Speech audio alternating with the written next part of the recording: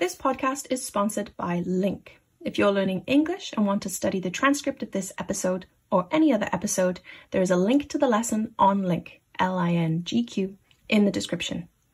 Link is a language learning tool that allows you to turn anything in your target language into a lesson.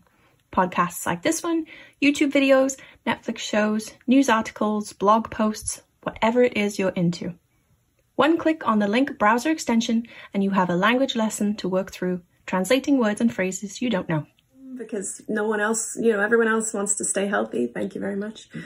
For sure. And I wonder, with all the mask wearing, everything is down. Yeah. I think mask wearing, obviously paying more attention to not being as gross as you say. And even when you are near people, trying to maintain more distance. Yes, yeah, it's not a bad thing. Yeah.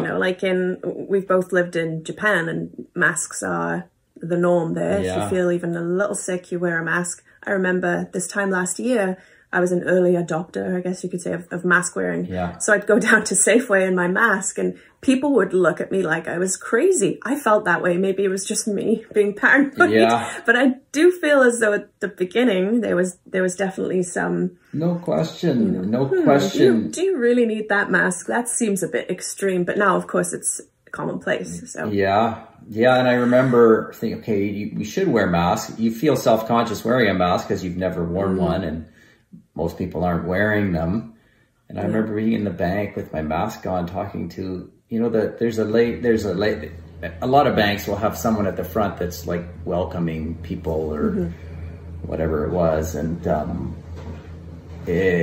she was not that young, this lady. And I'm like, she didn't have a mask on. I'm like, why don't you have a mask on? I know. Yeah. It's interesting, the different approaches to this. I had a naturopath appointment, I remember, a couple of months ago. The naturopath's mother, so my naturopath is in her 70s. Okay. Her mother works the reception. So this is a woman in her 90s and she wasn't wearing a mask. Wow.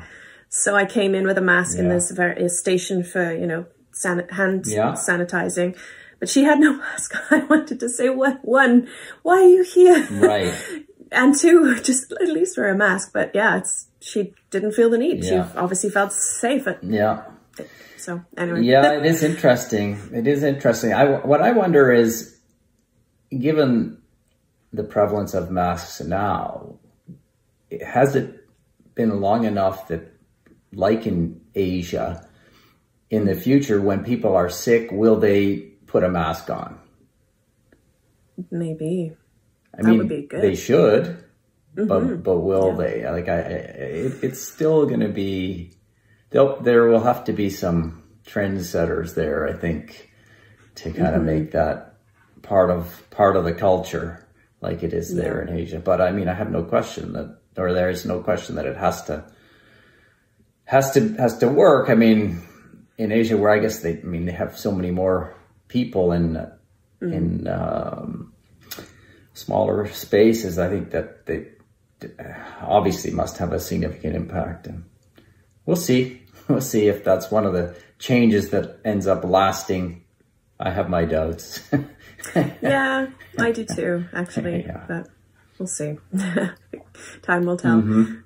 So, we're coming into spring, into summer now, thankfully. Do you have any, and restrictions are loosening. Obviously, we have the vaccine. How is your summer looking? Different from last summer, I imagine. You have any plans to do anything? Well, last summer we were planning to do a trip to Europe, actually. So that kind of got put on hold, and then we talked about trying to do it this year, but the consensus was, well, there's no point going if it's going to be half open or whatever. We might as well wait another year. So that realistically, no real other plans for the summer are going to be local, and kind of there it's going to be more sort of, I guess, last minute. I mean, maybe go, who knows, whether to camping or something. Yeah, or go to the Okanagan or something. Oh, right, yeah. But otherwise, just be around. I mean, it's such a nice time of year. I don't tend to Yeah. normally travel that much in the summer because it's so nice here. The odd, visit to friends up the Sunshine Coast, trip like that, but tend to be around. So no real plans. How about you? I think we might try. I have a 2-year-old son, and we are thinking maybe trying to go camping on Keats Island with him just for one night this year. Do you know Keats Island? It's just off. It's nearby, like by whatever Gambier or Keats. It's all over there. Yeah. So kind of, I don't know, like a half-hour boat ride from West Vancouver. Yeah. Yeah. So we'll see. I don't know how the logistics of camping we've never camped with him before. The logistics of camping with a 2-year-old. I don't know how. Who's like very high energy and like doesn't sleep at the best of times.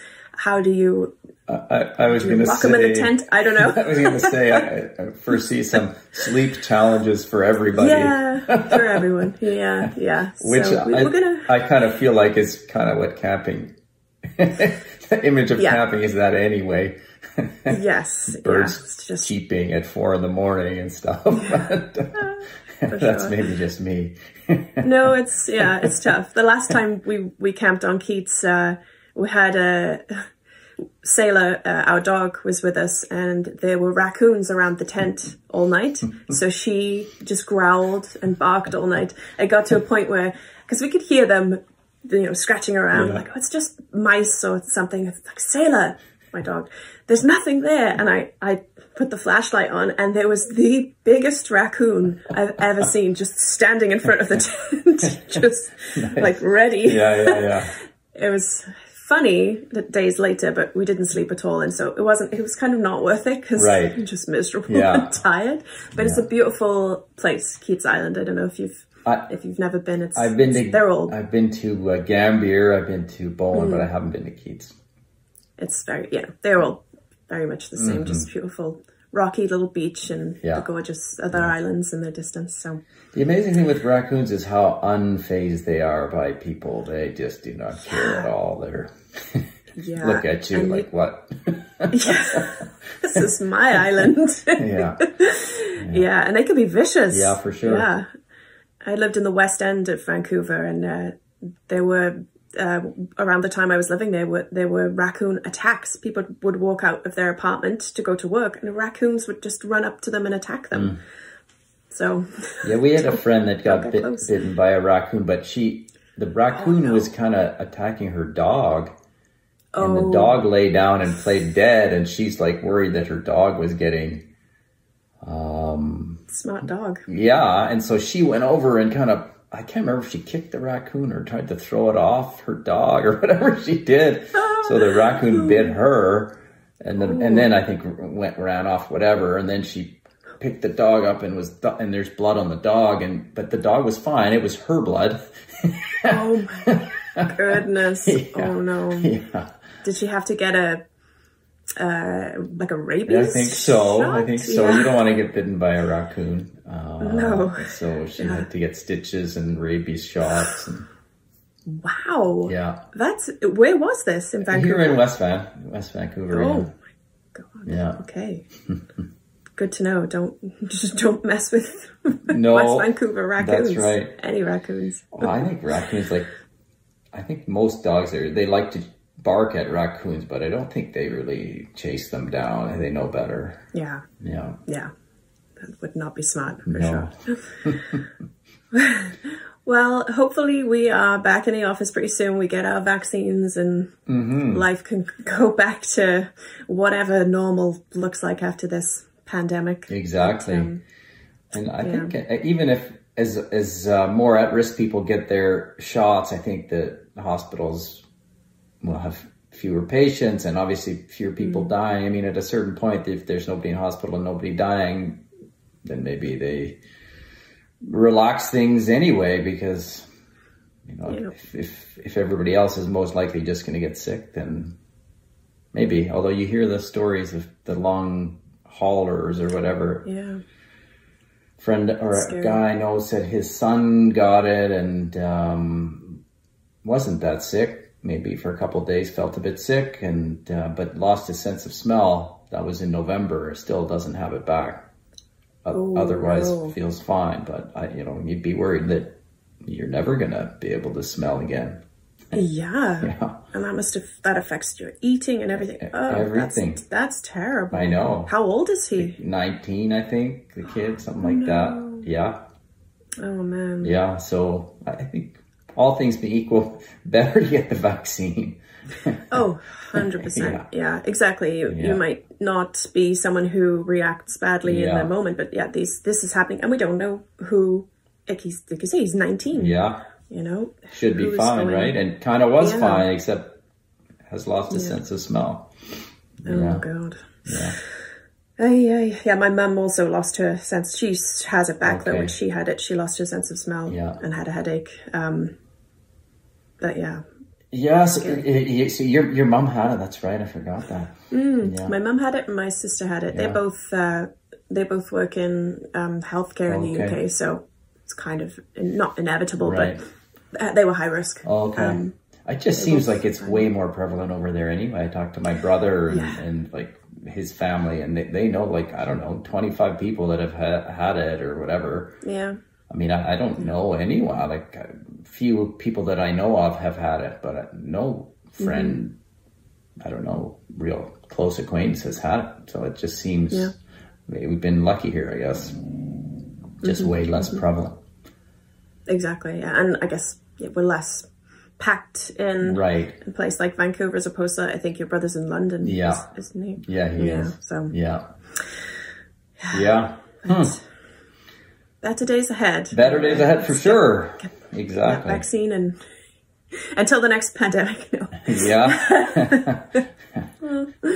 Hopefully we'll be set up better the next time. Exactly, yeah. It'll be a breeze. No worries. Yeah.